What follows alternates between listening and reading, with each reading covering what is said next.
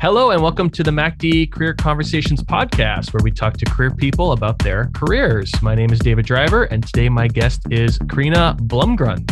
Thank you so much. Thank you for having me. I'm very excited because I believe you are our first international guest. Yeah, I was born in Argentina and came to Winnipeg not quite 20 years ago, in 2003. I guess just first off, did you just want to introduce yourself and where you're currently working and what your current duties are? I do introduce myself to my clients as being a labor market specialist, working mostly with immigrants, helping them navigate the labor market, pre-employment and post-employment as well. Mm-hmm. I work for Jewish Child and Family Service, which is a social service agency mandated to provide supports, settlement supports to immigrants to Winnipeg's Jewish community. And as such, my role is specifically helping them understand the labor market. The position is called employment coordinator, but I'm kind of an information referral person for them to access other services that are being offered to them in the community. Okay. All right. So going back all the way in your time in Argentina, growing up, did you ever have an idea of what you wanted to be as a career? Like if you were going through elementary school, going through high school, was there an early career idea that you had? There was. Actually, there's one, I shared a little with you preparing for this interview, but there's one I haven't shared. When I was a child in school, I wanted to be a veterinarian, because okay. I loved pets and I wanted to help them. Until I realized that involved a lot of things I had a hard time dealing with, like injuries and not so much the blood, but the healing and so on. So that was kind of discarded. But the helping piece stayed with me. Although in my teenage years, because math was fun, I ended up studying computer science. Really? Okay. Yeah. Because, sometimes you choose by what you have the gift, but not necessarily what you like or enjoy. So math was easy. And computers, I'm old enough for computers to have been a future, not the present. Yeah. And so somebody said, oh, you have to do computer science. So that seems fun. For a year and a half, I did that. And then I realized there's no helping involved in this. Humans are talking gadgets, but not helping. So then the switch came to psychology, which looks a little different way back where I come from. There's a more clinical approach. So I graduated as a psychologist, did quite a bit of work in clinical psychology, but very soon kind of slided towards cross-cultural communication and helping people in the labor market, because I had languages, because I had an understanding of different cultures and approaches. And so helping expats was a thing I was doing, and that led to resumes and workplace culture and adjustment. So all that came with me when I immigrated. Yeah. Did you go to university in Argentina as well? I did. Yeah, I did. And was that a clear decision that you had? So when you joined university, it was for psychology, and then you completed it. You never had any second thoughts. You never had any offshoots anywhere. It was straight to university. Psychology is what I want, and then you graduated in it. No. I did a year and a half of computer science. Yeah.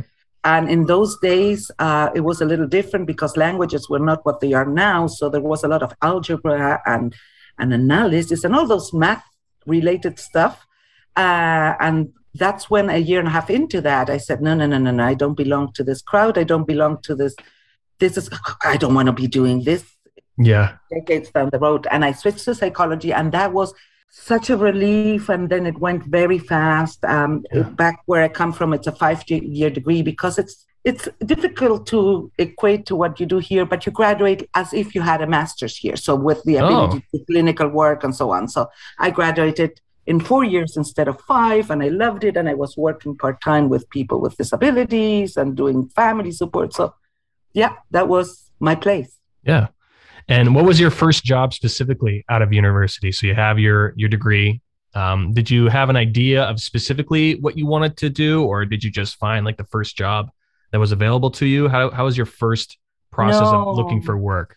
Yeah, I didn't have an idea. I was looking at opportunities that became available and I tried them out, and some of them let me, and some of them worked out. So I did I did some clinical work with children in developmental and educational psychology. I did a little bit of teaching at university, being an assistant instructor for some. And that was lovely because learning was always a passion of mine, how learning happens and how people learn and how to highlight what's important and what's not.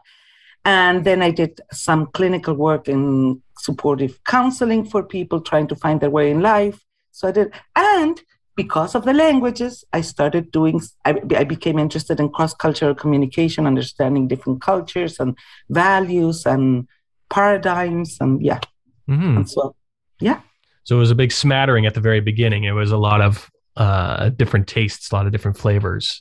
Yeah, and trying to find my place, but also trying to find what worked in that labor market in a country that had some ups and downs in terms of stability. So you have to become creative. I feel that has helped me, that flexibility, that looking around and seeing where I would fit and what I can do with what I bring and what I can learn from others and how I can make things work. Yeah. Mm-hmm. How different is Argentina to Canada? Is there like some big major differences? Is there some like someone from Argentina has got a different set of problems versus someone from Canada? Like how different is Argentina? Is there a lot more similarities or is there a lot more differences? I'm going to answer that from the perspective of somebody from Argentina trying to fit in here, because there's lots of differences, of course. Mm-hmm. And if you were to go there, other things would catch your eye, especially if you go as a tourist. There's the food, there's the climate, there's the bus system, there's lots, right? Yeah. Like climate, every place you go as a tourist. But if you think of a person coming from there trying to adjust here, and keep in mind, I've been here long enough to first see things a little different because, it works into you, the culture you integrate into, but also things may have changed there. So people have different assumptions. One of the things I had to adjust to is explaining my worth, my values, my skills to an employer. That was not something I was used to at all. You would apply for a job and go in without knowing anything but your own background. You wouldn't have to try to help others see how you could contribute. You wouldn't have to know anything about them because they were supposed to tell you. So that was a big change. Mm-hmm. For you, so your decision to move to Canada. So I guess you're in Argentina. It's 2003. Are you thinking, I just want to move anywhere? Or was your decision that I want to move to Canada? Or was even your decision specifically, I want to go to the haven that is Winnipeg, Manitoba, Canada? What was the thought process there? Why did you want to leave Argentina? I'm all about people, relationships, and welcoming, and Winnipeg is top of the list for that. Mm-hmm. And when you've gone through places that have not been very stable, weather is the least of your concerns. Mind you, I wouldn't mind a few degrees up in winter, Yeah, that'd be nice. No, so that first. I don't think it's worth spending our time understanding crazy places and crazy realities and politics elsewhere.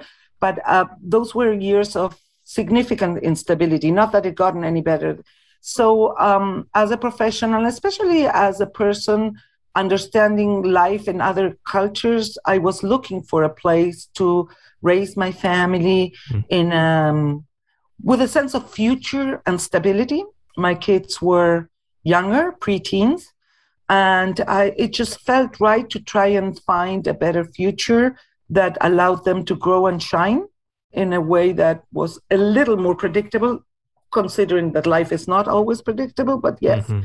So, and Canada has always been a place that looked like that. And then I had a younger sister who was really starting without kids yet, who had connected with the immigration program here out of the province, the provincial nominee program. And so I said, let's look into that. And that very quickly became filling out papers, being approved, and coming. Yeah.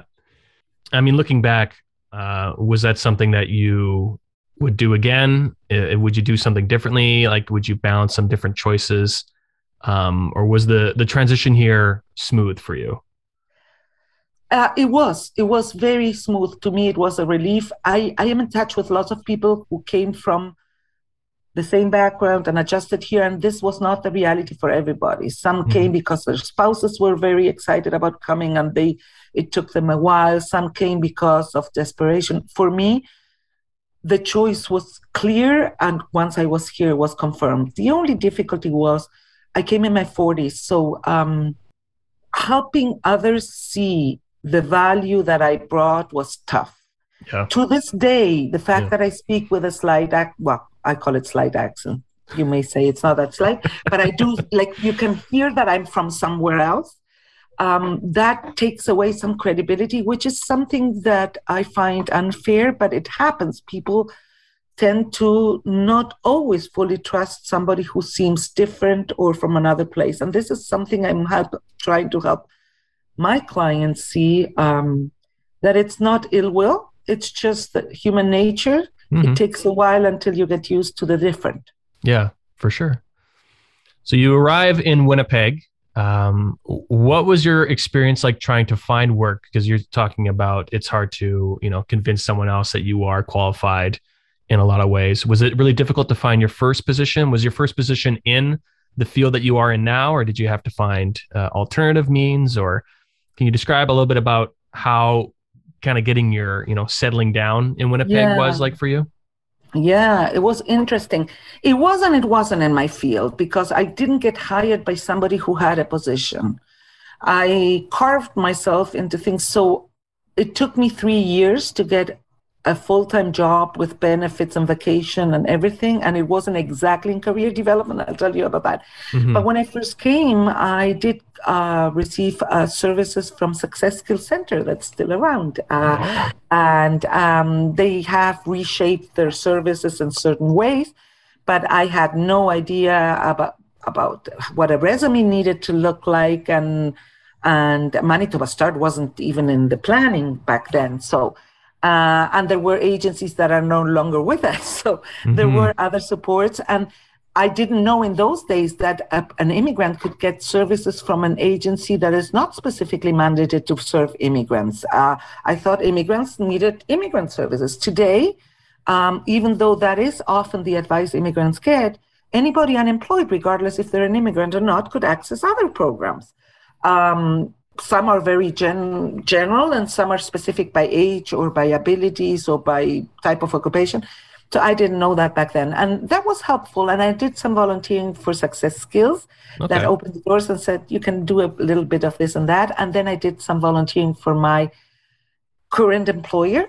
I sat down with them, Jewish Child and Family Service, the retired executive director back then. And I said, listen, I'm bringing a lot of things that you could use. There's lots of immigrants here being underserved. 2003 was a tough year here in Canada because the effects of the IT bubble having burst, everybody thought they would need lots of IT people over the year to K, and that didn't happen. So lots of IT people unemployed, and those were lots of immigrants that were allowed into Canada in those years. Yeah. And we had West Nile, and we had Mad Cow, and we had, I can't remember what else, and people were still wearing masks from things like, it was a tough year for employment, and lots of people were unemployed that summer. Yeah. So I did a lot of, I never told you, but I also taught languages. So I went to my executive director and says, listen, I have a background in teaching languages and in cross-cultural communication and in facilitating workshop. How about I create something that is a transition for all the people that immigrated that can help them practice their language, peers support each other, and develop some fluency in the language and for the job search. So I created some workshops there out of nothing. I don't even know how. There were about 60 people in different groups. And that was my first thing. And and then when they saw me doing it, they said, well, we have to pay you something. So that would be nice. Yeah. So they said, I found some money. She used to say that very often. I found some money. And what I now know it was is at the beginning, she didn't know if this was a thing. So there wasn't any money for that. But once she saw there was a value in that, she went to her sources of funding, which I don't know which ones they were, either some additional money or some funder. And she found some money to pay for the hours I was, doing this. So, and that led to resume editing. I knew nothing about resume editing except for the help I had gotten, but I did know enough to know that the grammar needed to look right. Yeah. So and the spelling. So I helped people with that. And I learned as I went, and I saw advice and opinions. And to this day, we all know resumes are the message you choose to tell an employer who you are and how you understand you could help. So there's different versions of resumes and different ways of presenting. And I had found one that worked at that time. Wouldn't do it again, do it different now, but yeah. So that was the beginning. And then I got a job with the Canadian Mental Health Association, facilitating workshops and raising awareness about mental health and stigma. And that was amazing because there was a different world, and that suddenly I was connecting with local people, not just immigrants, and with people struggling and with people needing to understand where to go for help. And that really, really helped me understand lots. And out of that, JCFS, Jewish Child and Family, needed somebody to do the employment piece, they called it. They didn't know what it was, but they knew they needed somebody for employment. So that's how my program started. That is quite a flurry there. And I'm guessing, is that something that you try to say to your clients when someone's new to Winnipeg, or if they're new to any location really, to try out a whole bunch of different things, to volunteer, to get your name out there, to strike conversations? Is that the main piece of advice that you give to those clients? Because it seems like for you and your career, that seemed to spark a whole bunch of opportunities. Or if you could do that whole sequence again differently, is there something that you would have narrowed down to, or done sooner, done later? Because that seems that effort of volunteering, getting your name out there, taking jobs, taking opportunities as they come, seem to be successful for you. Is that something that you try to impart onto your clients right now? Some of that. Many of my clients are very skilled in their field and can find employment much sooner than me. Not that I wasn't skilled, but mine is so hard to define. My contribution in the human field, things are less in career development, and in the helping field, not everybody comes from the same background, and you develop skills after you graduate. So there is a lot of skills that come that are not fully certified as such in a degree. Oftentimes people who do have degrees still need to develop those skills afterwards. I mean, the degrees have a lot of value in them because they set the basis, but then you have to add to that to be able to do the work. So many of my clients are engineers, computer people, architects, healthcare providers, yoga instructors, whatever, different backgrounds. And they do not need to build the credibility in the same way I had by doing. Sometimes their background, their portfolio speaks for them, or their lingo. But they do have to stay positive, resilient. They do need to understand who they will be talking to. So understanding the other culture, understanding where people are coming from, that is the hardest. And staying positive throughout the ups and downs, the roller coaster of emotions that is unemployment. Yeah. And feeling not valued and not recognized. That's the hardest part. So my work, because I do refer to the agencies that offer interview training and interview tips and resume coaching. And I do that kind of in the background. A lot of the work I do is helping people find their shine, stay positive, strategize how they're going to survive the time between now and when they come closer to their goal, how they can become more positive, productive, and be seen as such, and shine and find their worth and understand who they want to connect with. So my role is from the supportive counseling side, but also connecting to resources and also networking in the community so that people will see the value of the people coming. So it's, again, being creative and finding gaps and how I can be of use. Because how long have you currently been working at the Jewish Child and Family? I started in 2008. Okay. Would you say that opportunity arose partially because you did volunteer there previously while building your other skills? Yeah. I think so. It was the first volunteering that became a paid thing. So I hesitate to say volunteering because I did get paid after a while. Yeah.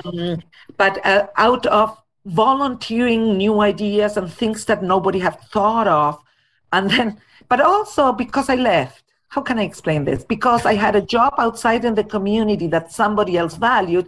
The people who knew me as me, but weren't sure I was the right choice for them, once they saw me shining out there, said, "Oh, we need you back." Yeah.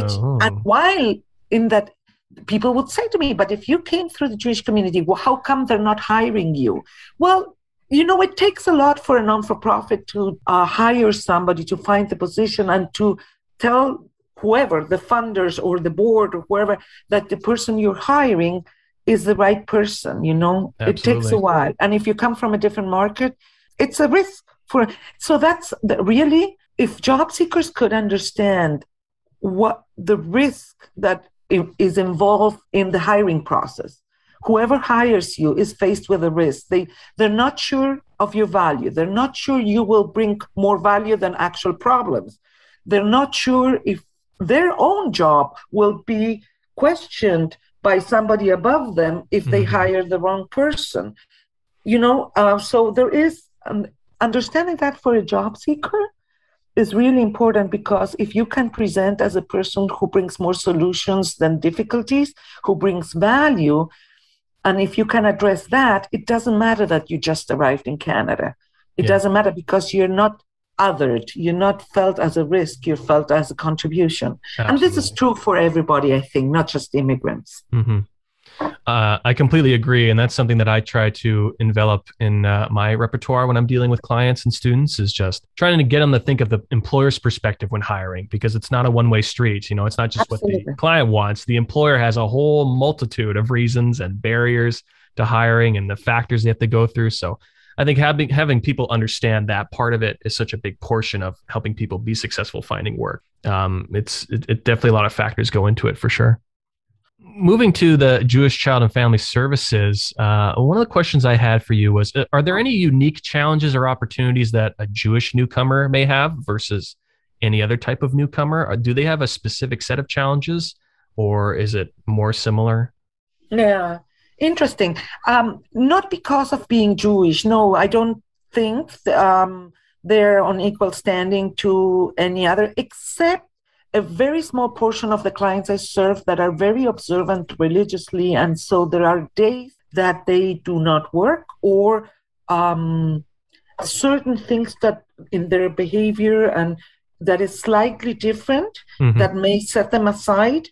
But it's a very small portion. Most of the immigrants are very, like, you wouldn't know if they're Jewish if they didn't disclose it. Like, you wouldn't know who's Catholic, Anglican, or has a Métis background, right? So in that sense, no. But the country people come from determines their way of communicating, or not only the country, the culture people come from. So many of our immigrants come from South America or Israel, and communication styles and working collaboratively with others, and what you say and what you don't is very different. And that may be perceived wrongly. So the message that you're sending out may be received with a different meaning, and you yourself may misunderstand what's happening. So that is a challenge for immigrants, regardless of their religious or ethnic background. It's just you're transplanted into a different way of doing things.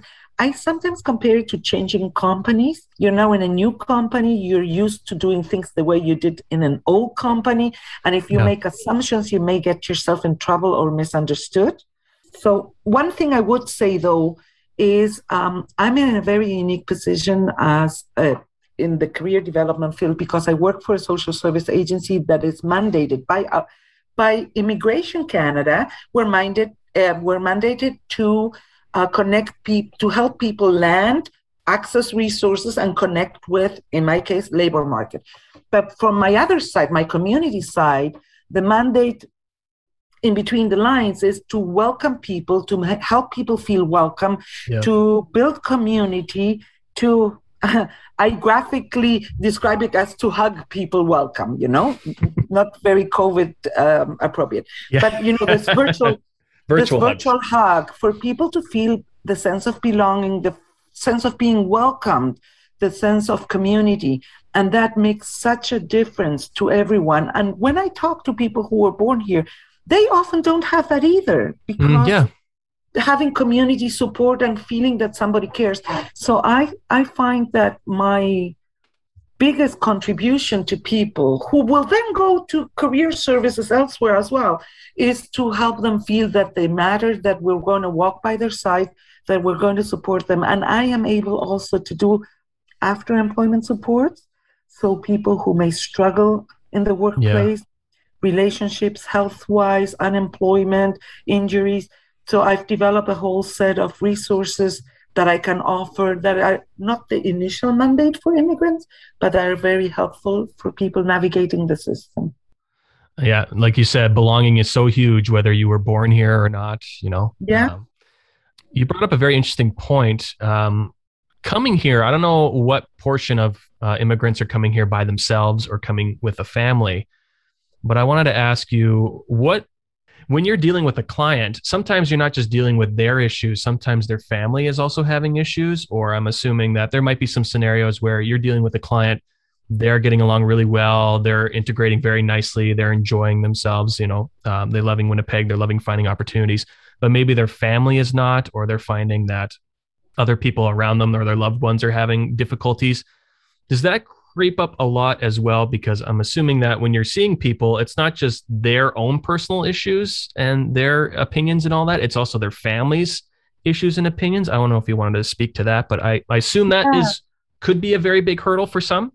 Yeah, it's very interesting what you bring up. Yes, we all, and especially immigrants, have lives that get complicated. We all do. And sometimes things overlap and slide into different areas, and they can paralyze you, or they can help make you see things in a negative way or be overwhelming. So what I find in my role is being, having a wealth of resources available for people, but not just to send them away, to contribute to their support. So I often refer people to other services, programs, or groups, but I explain to them what they can expect from those services. Expectations, especially when they're not met, are terrible. Like when you have expectations that are not met, it discourages you, it paralyzes you, it makes you lose hope in life in general, and in career and in social services. So being a person who can build trust, who can define the area in which I will help them, and who can offer different connections to supports, and sometimes even advocate and pick up the phone. So when it's immigrants to our community, because we're a social service agency, I work in a team where the settlement piece, the everyday life piece is, I have two coworkers who are absolutely amazing, who've been doing this for a long time. So if somebody doesn't know where to access, like financial resources, support, understanding why the neighbors got upset last night, whatever, you know what I'm saying? Sometimes that is so important, and not making assumptions. This week we're having a preparing for winter, pardon me to bring this up now, but preparing for winter workshop, what a block heater is, and and why you have to be on time at the bus stop, and things like that. So we do things like that. But having resources and explaining things to people, and also I'm privileged because I do not have to tick boxes and say, oh, I gave you the service, now I can't do anything else for you. People are welcome to come back, and I will hear them out. I will be very frank and very direct. Hey, you know what? I see that you're very worried because your coworker looks in a funny way at you, but there is no support for that. I can help you see if we can survive this in some way, and then look for alternative jobs if this is not possible. But if your coworker is being significantly disrespectful, if the workplace is unsafe, then you may have a recourse. So I do work with people, same with their spouses. There are supports. There's amazing groups of grassroots people trying to help others. Community and connecting with the helpers in the community is like priceless. It's like MACD is awesome in the career field, and there's other things I do beyond my job description. And I find connecting with people in the community, with the helpers in the community at all levels is the most amazing thing. Problems, but when they do, Yeah. I find that this having connected with community and having built a network of helpers. So I'm delighted that you and I are connecting. Yeah, actually, yes. Why weren't we connected? Like sometimes it's hard to stay connected with everybody, but you can build from here, and who knows, one day you may pick up the phone and say, hey, Karina, can I pick your brain, or can I get your advice? What would you do, Mike? And this is wonderful. If I ever wanted to move to Argentina, would you give me any tips? Give me some advice. No, it's an awesome country, and I love the food, and people are friendly. The rules are different. And my biggest tip is ask the expert. That's what I say to everybody. Lots of people give advice, and they don't always have updated information, accurate, or the ability to understand where the person is coming from. So to give you some advice, I would sit down with you and hear you out, what your assumptions are, what your goals are, and then say, hey, in this area, this is something you may want to check out if it's still the way it was. And in this other area, you don't want to give advice from your own lived experience only, because that advice may be for you and true for the time when you experienced it. And this other person may have a completely different set of expectations, realities, skills, worries, and challenges. So you want to hear people out. So that's an interesting point, because I've never had a conversation with somebody where my conclusion with them would have been, you have to move. If you have certain goals, if you have certain expectations, if you have certain preferences, maybe your opportunities aren't here, they're elsewhere, whether that's elsewhere in Manitoba, elsewhere in Canada, elsewhere in North America, the planet, wherever the case may be. I don't know if you've ever had those conversations where either you meet with somebody and your conclusion is, there's so many other opportunities out there for you, maybe moving is your best option, or even on the flip side of that, if you have a client who's been trying to set roots here, they're having a lot of difficulties, they're having a lot of issues. Has it ever come to the point where you say maybe another location, another place is right for you? I don't know. You might say that talking to the experts and getting different opinions is what values the most. But have you ever had a lot of those conversations where reaching that conclusion of moving is probably the best move, no pun intended, for you? Somewhat. So because of the nature of my role, which is welcoming people and helping them adjust here, I see my role as trying to make things work. Yeah. Not only because I'm paid a job to do that, but also for, like, if people got here, there's so much involved in making the decision, not only cost, emotional cost, the things that you leave behind, the doubts you have to overcome to make such a move and so on. So you want to help people make it work here. Now, I have had clients who were highly specialized in things that are not happening in Winnipeg. Yeah. I'm thinking, for example, stock exchange specialists that need to work out of corporate headquarters, people who may work in infrastructure that is not like in the Maritimes or in the petroleum industry or things like that. Or their area of specialty was building dams and leading teams. Well, not in Winnipeg, you would have to go up north, but now you have a young family and you want some type of education, you would get a different type of education than you were expecting. So you have to balance things, right? So what I have done in those cases is brought up the topic is, what would make you stay? What brought you here?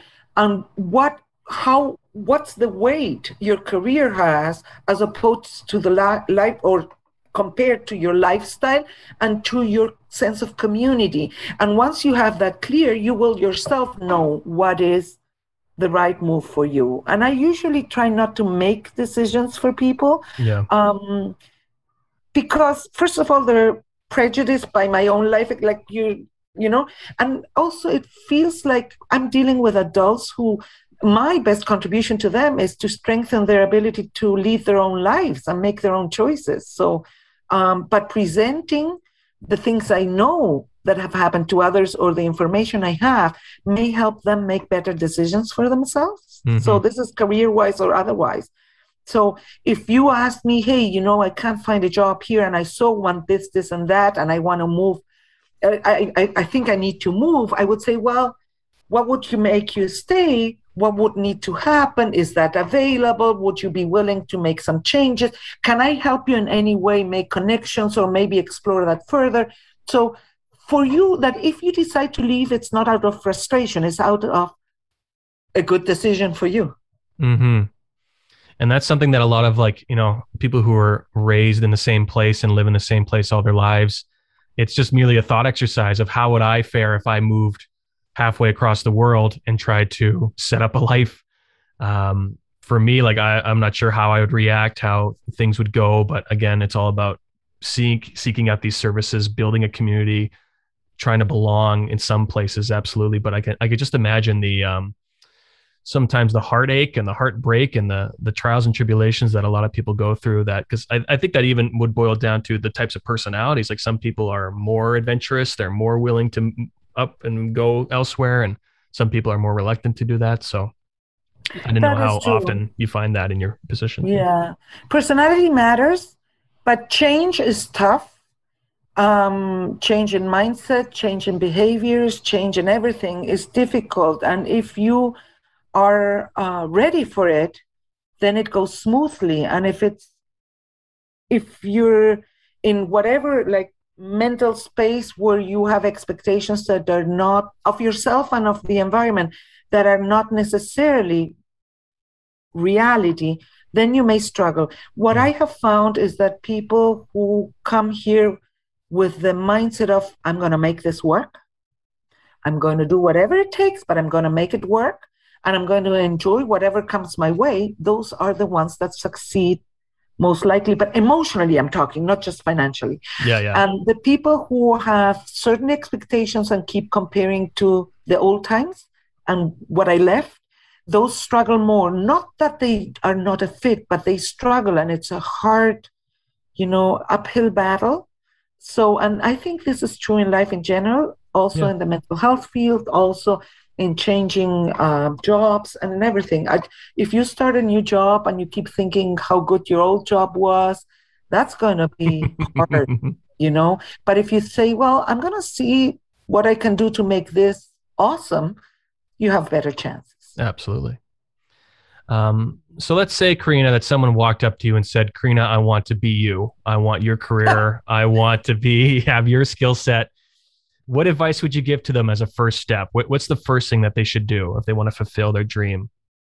I would tell them that there is a lot of potential for them, because people in career development come from different backgrounds and skills. And there's people doing career development in such a variety of ways. There are people who are working for government, developing policies and understanding criteria. There is people helping people in the field. There is people developing new programming. There is people who use tests and scores to there's so many different things, some of which I don't find useful to myself, but I know some other people do. And the beauty of this is there's so many different approaches to it that when a client comes and I can see that they would do better with somebody else, I can refer them to that. So that's wonderful. So when there's a few things that I think have very, very high value to somebody in job searching or your own career path, but that are very useful to people in career development. One of them is informational interviews. Informational interviews are amazing, and people don't often think of them. And they're also, we career developers tell people, why don't you go on informational interviews? That might get you a job, which is true. But then people say, okay, I'll do it. And then they go meet with somebody and says, but they didn't hire me. Yeah, because you were expecting a job. Yeah. You're looking for information, connection, understanding, and you're showcasing who you are and building relationships. That's the part people don't understand. But if you want to enter this field, I would say do as many informational interviews with everybody working in this field, so that you can recognize where you belong, what skills you would need to develop, what your worth is, coming into this field. And if you really want to do this kind of work, ask them about what they enjoy, what they don't enjoy, why they're here, what they do, what they don't do, and then you find. And that will also offer you an amazing training to then guide somebody to do informational interviews. So lived experience. So that's one I broke down. From my cross-cultural background and my, I'm very interested not only in how people learn, how people make choices, so the cognitive and behavioral economics piece, but I'm also interested in how people stay positive and energized throughout tough times. I think that is very important to what we do. So what really helps is seeking to understand what the barriers are for yourself and seeking to understand what the perception of risk is for the other person. What's the other person worried about? What's the other person focused on? Where are they coming from? So if you can find that, you will not find that they disapprove of you, they don't like you, they discriminate. You will understand what they're looking for and then decide if it's worth filling that gap. So that would be another one. And for anybody coming into career development, doing the homework of finding yourself in your own strength, in your own values, in your own blind spots, in your own shortcomings is an amazing learning. Be open to that as a path to growth. It will allow you to stay in the profession and not burn out, but it will also allow you to provide better help to others. I agree. 3 really good answers. Excellent. So thank you so much, Karina. That's all the questions I had for you today, but I do have one final question for you, and that is our impossible trivia question. Here I have an impossible trivia question for you, Karina. Are you ready? Am I ever? Yes. Yes. All right. So the Voyager 2 spacecraft was launched by NASA in 1977. It left our solar system in 2018. Karina, as of May 2021, can you tell me how far away in kilometers is the Voyager 2 right now from Earth? Absolutely not. Half of what you said, I didn't know. Do you have a guess for me? It's impossible. Yeah. I'm thinking millions or billions. I don't know. I'm thinking a number I can't even fathom. I don't know. 1,500 million kilometers. Ooh. I don't know. You were looking for a number, and I came up with a crazy number. That's pretty good. The correct answer is 19 billion kilometers currently, the Voyager 2. Okay. Just traveled away. Listen, I came short. It sounds big, and I came short. There you go. That's quite okay. But as you said, even if you don't have all the answers, it's always good to work towards them. Absolutely. Yes, absolutely. So thank you so much, Karina, for your perspective. Again, it was really interesting to talk about not only your current work right here in Winnipeg, but also your journey to Winnipeg. I think that's very unique and something that I think we can all learn bits and pieces from. So thank you so much for talking to me today. Thank you for having me. Connecting with people and learning perspectives is wonderful for everybody in our field, but for everybody. It builds community and it increases understanding. So this was awesome. Awesome. Thank you, Karina. Have a good rest of your day. Thank you. Bye-bye.